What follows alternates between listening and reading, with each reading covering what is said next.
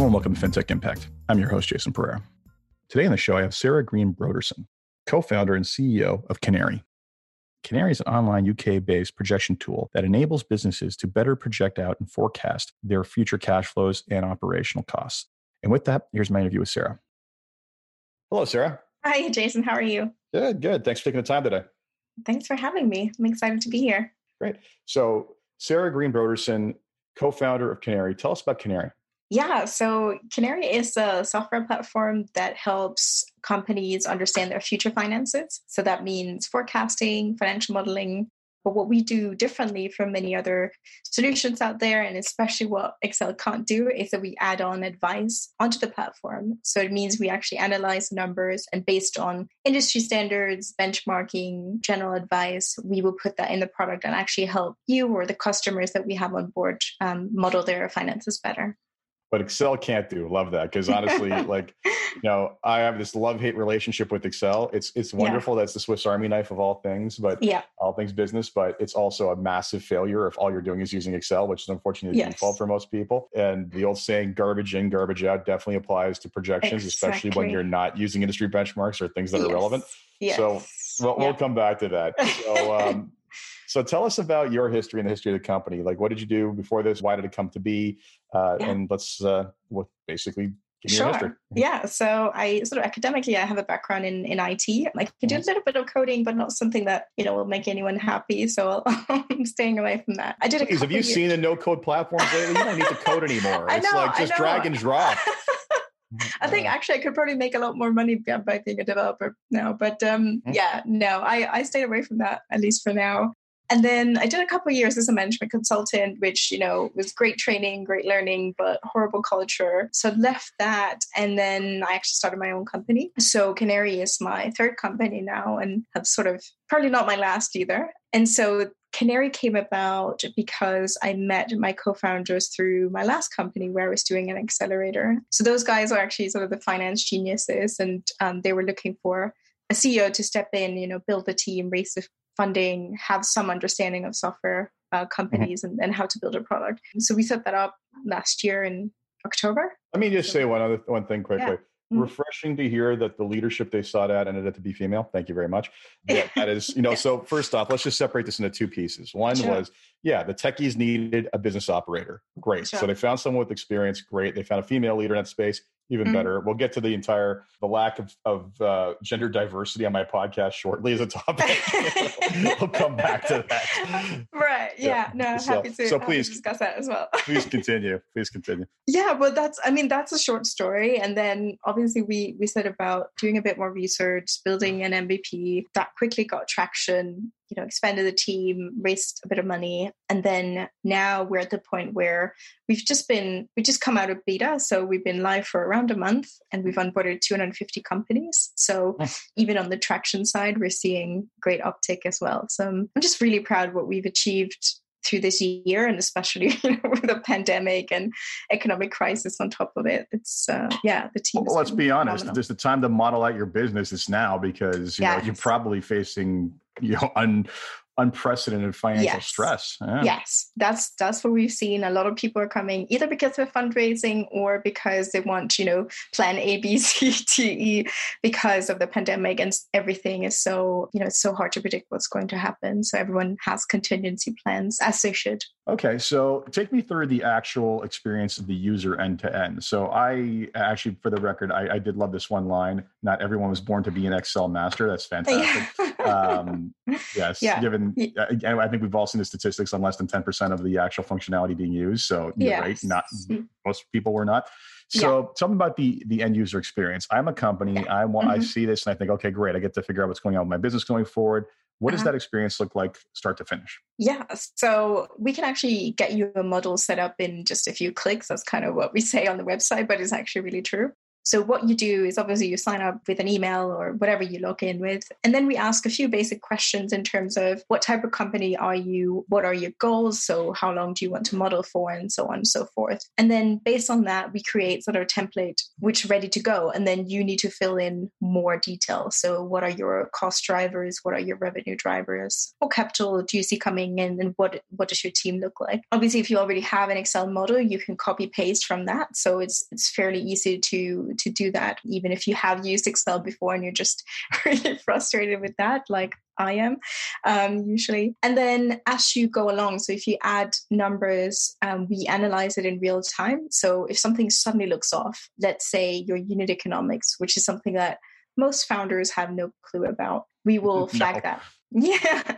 And they're really important, right? Especially if you're fundraising. So we will flag that. But not only that, we'll also tell you, here are some ways that you can actually improve it and things to remember as you go along. And then, if you want to build it with your team members, you can invite them, you can get an advisor on board, you can share it directly with your investors or your board, and obviously export. So we know that some investors prefer Excel still. So you can obviously export it to Excel as well. Fair enough. Yeah. So first off, how much is this being manually input, and how much are you involved in any kind of data aggregation or API connections to accounting softwares yet? Yeah, so that's the next big thing, that we're actually going to use the open banking so that we can connect directly to bank accounts. Sorry, I almost fell over. Open banking. Oh, such a dream that I may never see in my lifetime in my country. But I know. Tell me what it's like. Tell me what it's like. Oh. It's super cool, right? Because it gives so much freedom, and obviously there's security things that you need to be aware of, but I'm really excited about it, especially for our product. But yes, for those who can't tap into open banking, we will be doing accounting software as well. It always has a delay with accounting software usually, so it's...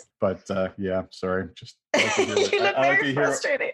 No, you have no. I got in, for those of you who I think haven't started advertising yet, I have a 5-part series on open banking coming up in February, just to go over how frustrated I am, because it's a long story. Europe is so far ahead of so many places on this, and the US is kind of figuring it out along the way, and Canada's just sitting here kind of like twiddling their thumbs and letting 5 banks run the entire country. So really, this is I've got this entire series planned on the different approaches across the world, and a general contextual wrap up to just show how frustrated I am in general.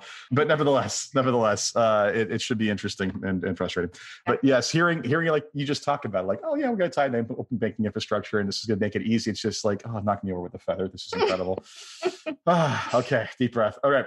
Yeah. So basically, you mentioned fundraising quite a lot. That lens. Is that specifically like a target market of yours as early stage companies, or is that just basically like what's driving that in particular? Was it choice or demand? So we did an analysis of the market, and this was definitely the pain point that made most companies start to model. I mean, anyone would think that when you start a company, the first thing, or one of the first things you would do is sit down and actually make a budget or a plan for your cost, but people don't. Oh, you fly by the seat of your pants. What are you talking about? I know, there's some money in the account, so we're fine. Until you meet that first investor who say, can you send me your financials? And then founders go, but they haven't actually done it. So that was a clear pain point that we wanted to tap into and actually help founders. Because even if you have a finance background, you probably have it from, finance and accounting, which is very different from fundraising. And as we talked about unit economics as an example. So that's a starting point, because we saw the need and the pain point be so clear and the founders we talked to said, well, I've just spent, £2,000 on getting this financial advisor to build me a massive Excel spreadsheet, but I have no idea what's in it. And I don't know how to update it when my assumptions change. So all of these stories just made us want to focus on this as a starting point. But obviously the perspective and the opportunities are so much bigger. There's nothing stopping us from building this into even an enterprise level product. Yeah, no doubt. I mean, it's funny in the handful of times I've had to go to a bank or anyone else for fundraising, typically we're very well organized. I like to say that as a point of pride, and the books are always up to date. And we typically, I'm like, okay, what do you need? Okay, no problem. And I turn it around in a Dropbox file in about about an hour or two, right? And the response is almost universally like, wow, like that was fast. And it's like, what are the people doing? I mean, I take it for granted, but it is true. I mean, you're just, it's money in, money out. As long as there's money at the end of the day, you know what your bills are, you're juggling that in your head. Most people don't structure, especially early on, right? Exactly. And that's, I mean, all the conversations we have with investors, they're sort of saying, I so love this product because I see all the terrible financial models I get on my side of the table. So it's it's not just a problem for the entrepreneurs. No, it most certainly is not. So basically this is where you started, right? Like you're very early stage in the market. You just gone live. So what are the plans for further development of the product? I'm sure you guys have lots of stuff in your roadmap. Yeah, I wish we had, that you can tell me about. Yes. No, so obviously as we spoke, the actuals, which will not only be able to help build the model faster, but also compare to your actual spending and so on. So that's the next big thing. There are lots of advice and benchmarking that we want to build in. So not only benchmarking with industry standards, but also startups that we have on the platform. So you can sort of assess how are you doing compared to other startups in your industry and at your stage, which gives another opportunity we have lots of interesting data there that other people might be interested in. And then one of the things that we hear is often a point of discussion is valuations. And once we have all of the data in there and the numbers, we can pretty quickly give an estimate of what your valuation should be and how you can improve that. That's not only based on the numbers. Obviously, there's lots of team and product and so on hype around a company when you set valuations, but at least to have sort of a hint of what could it be. So those are some of the bigger things next year. Took away one of my questions. I figured valuations was in the cards, but I was saving that because you beat me to it. So where are you getting this current benchmark data? Like, where is it coming from? So right now there are sites out there that do it. We haven't integrated benchmarking data yet. So we're still assessing what would be the best sources. Obviously, with the startups that we're getting, and as we're getting more and more, we can use some of our own data as well. Excellent. Well, I mean, as you kind of nailed it, right? Like as you continue to collect data, you'll be able to harvest that and then basically start benchmarking based on likely industries. I mean, if you were successful enough to get a large enough sample size of any market, you'd be able to very easily do that. Yeah. That's definitely the plan. Fantastic. So that's the plan. What's the early feedback thus far? I mean, you've only been around for a month, but you say you already got over 250 people using it thus far. Yeah. What do they like? What do they want fixed? There's a long backlog. No, so definitely what the positive feedback is that we save them time, we save them money, we save them, the knowledge that they would have needed from an advisor or they would have Googled their way towards. So those are sort of the key selling points. When we started out, we thought it would be founders and sort of non-finance people coming on board, but we're actually seeing quite a lot of finance individuals as well signing up because they obviously might prefer to work in Excel because that's what they've done all their lives. But that's not very engaging to the rest of the company and the rest of management. So they're saying something that looks more engaging, that looks beautiful, might be helpful in conveying their message better. So obviously for these guys, we need to have more advanced modeling capabilities. So it's into the details of how you can model revenue, how your costs are connected and so on. So it's just making the product more advanced really is the key points of feedback. Yeah, and I'll say this much. I often say there's a big departure between what the finance people think a readable spreadsheet is and everybody else in the company. I mean, some of this stuff, like I've often, and I see this at all levels, whether it be businesses I deal with or businesses I've looked to buy or sell. And then in addition to that, the students I've even dealt with, it's just like, I know that this spreadsheet makes a lot of sense to you, but you did not design this with the intent of educating someone else. Like, so I oftentimes wonder just what it is people are thinking sometimes when they put these things together. I know. But such is life. But and I will also say, I'm not surprised that you're getting non-finance people doing this sort of thing, because never discount simplicity and the value of it, even to the most complex users. Like it's just if you can make it faster, easier, prettier. People are all over that. Yeah, exactly. So that's why we're, so confident in our ability to build this into more of an enterprise solution as well as we go along. So yeah, it's really exciting. No, it makes perfect sense. So let's go back to my lack of gender diversity problem. So when I kid you not, I've told this story several times. When I first started this podcast, I thought start with the mind to try to create balance, at least to some degree. And unfortunately found that I had to stop trying because it just was not working. I could not find enough. And even some of them, actually, interestingly enough, I had a conversation with someone in the VC space about this and was griping about it and said, and the problem is a lot of times the women founders don't necessarily want to come on and advertise that they are women founders, especially in fintech, because sometimes they're just like, I don't need to draw attention to this. Like, it's working. Let's not, maybe I get some demerit points in some people's minds, which is just vulgar in my mind. But the reality is that was a very real, when I heard that, I was like, wow, that's horrible. First off, that's, they're almost afraid to step up and speak out. Frankly, like it is an ever growing problem. So yeah, first off, tell me what that experience has been like on your side of the pond, because you guys are based out of the UK. How frequent, how common is it? And you're a multi-company founder at this point. Like that's got to be even more rare state of affairs than what would otherwise be seen. Yeah. I mean, it's a huge question. I think carry the weight of your gender. Come on, go ahead. Can you solve this problem for us? Can you solve equality, please? Yeah. So I always get this question where it's like, why aren't there more female founders? And I don't know. I am one of them, right? So it's hard for me to answer, first of all. I would say that when I get offers to come on a panel or do a talk because I'm a female founder to talk about being a woman in tech, I kind of get a bit tired. Is probably a nicer word. Well, shouldn't they be more interested in you because of your accomplishments as opposed to your gender? Exactly. I'm actually a pretty good CEO. I've actually accomplished certain things, and I'd like to talk about that as well. I don't mind talking about being a woman in tech because I can't separate myself from that, but it doesn't have to be all I talk about. So I don't want to be pigeonholed. And I think that's what you're talking about, that some women might be scared of being pigeonholed. I would say in terms of sort of branding, I think there's definitely an opportunity in it because, as you say, not a lot step forward and make a name for themselves. People always remember my name, maybe not my last name, but at least my first name. You get a double-barreled last name. Yes, right? Exactly. So I use the one that's actually easy to pronounce. Yeah, so there are obviously, stories, and I've had experiences with, especially when you're fundraising, and all of the data suggests that there are bias, there are sexism, there are unconscious bias, the whole range. My biggest concern is that, young female entrepreneurs or even, just minority founders in general are worried about starting a company or coming forward because they hear these stories. And I would say it's so rare that it's nothing to be scared of, but rather 99% of who I meet or don't see my gender or don't, even comment on it.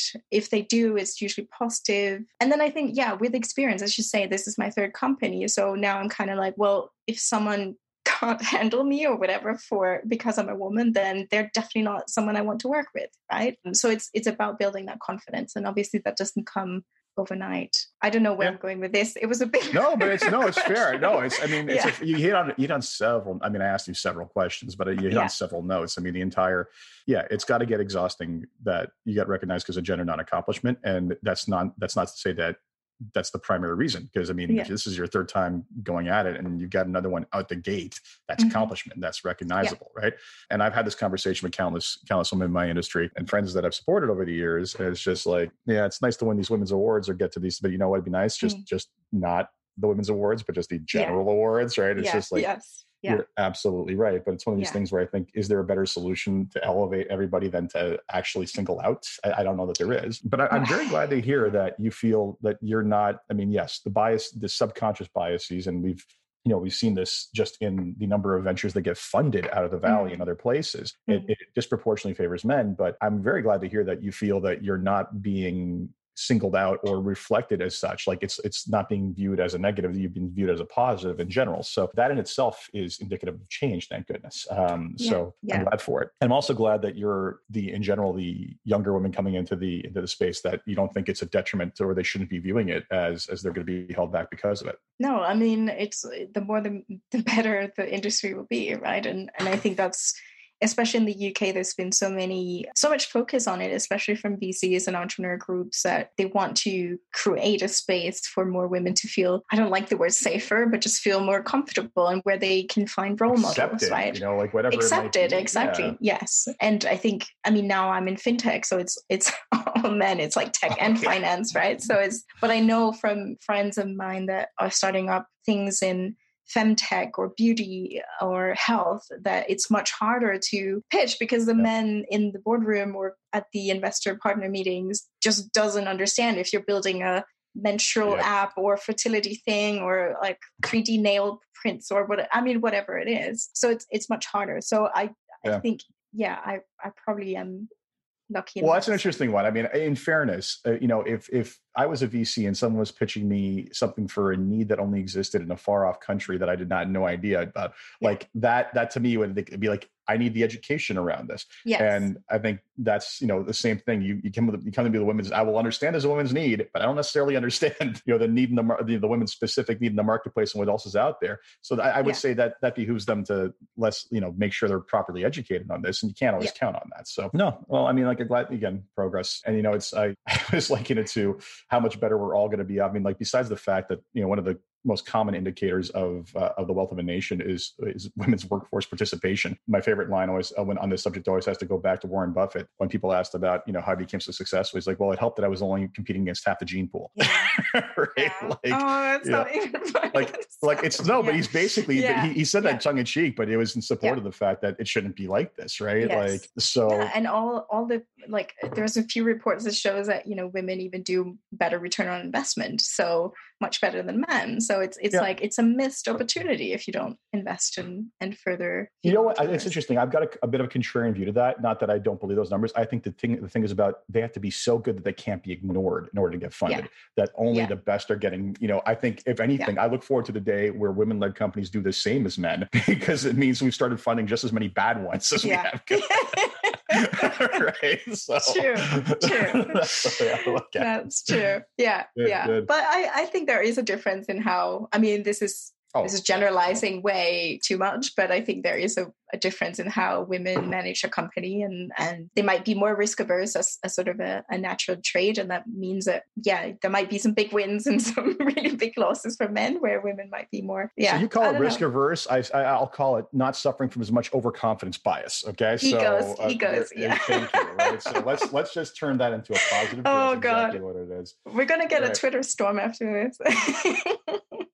You know what? Let it come. If you want to be on the opposite side of the conversation of empowerment, then you can beat up on me all day. I could care less. I'm just going to block. Anyway, so before we finish, there's 3 questions I ask everybody, kind of on a positive note. If you had one wish for something you could change in the industry or your company as a whole, what would it be? I got that backwards. Wow. Right? Yeah. In the industry or in the company as a whole. Yeah. So I'm a really impatient person. So obviously I just want everything to go faster. You were talking about open banking when we started. And I think, imagine if the governments around the world could enable that. That would just be incredible for not just companies, but just consumers as well. I just picture children running through fields, holding hands and rainbows around. That's my, that's on their banking apps. That's it. Like that's it would just be a better world. Here's my entire spin on it. It's our bloody data anyway. Yes. So please stop telling me I can't have it in a form that's not, borderline. Here's the CSV file.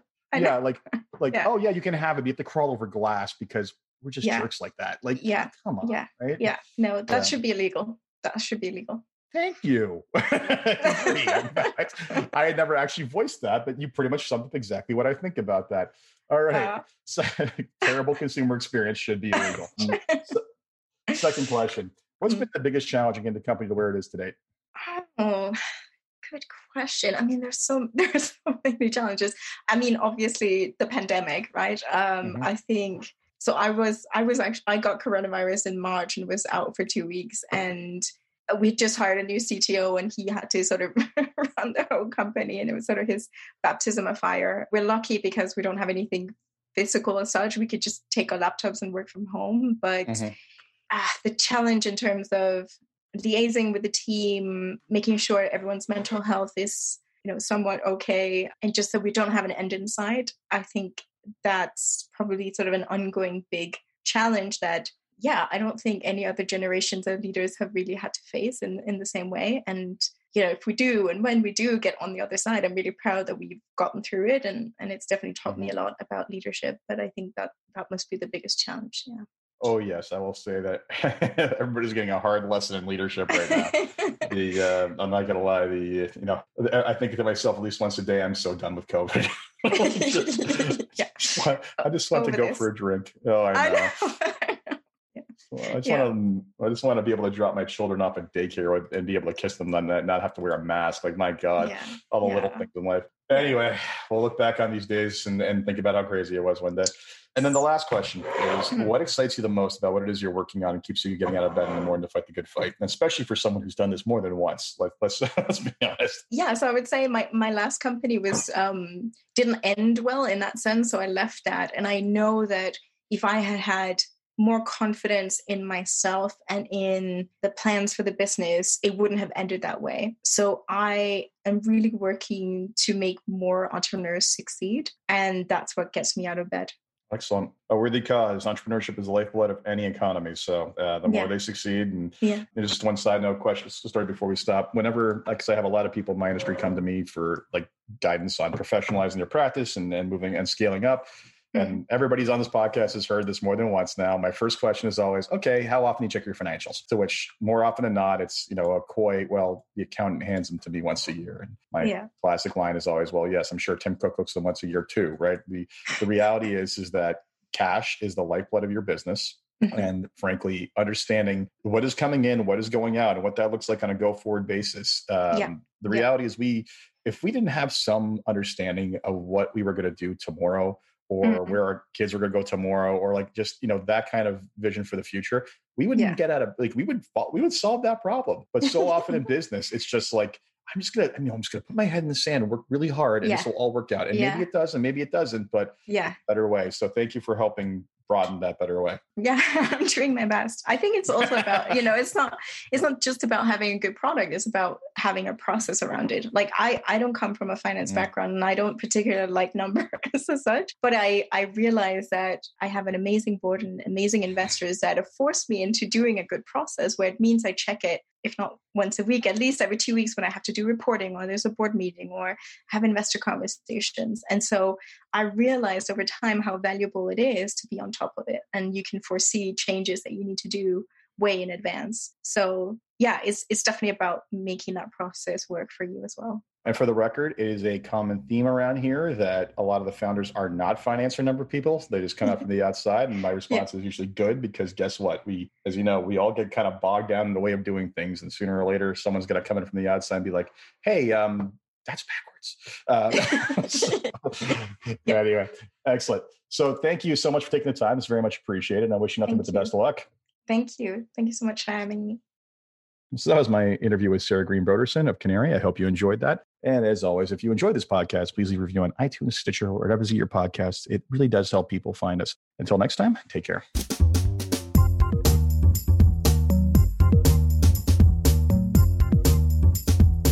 This podcast was brought to you by Woodgate Financial, an award-winning financial planning firm catering to high net worth individuals and their families. To learn more, go to woodgate.com.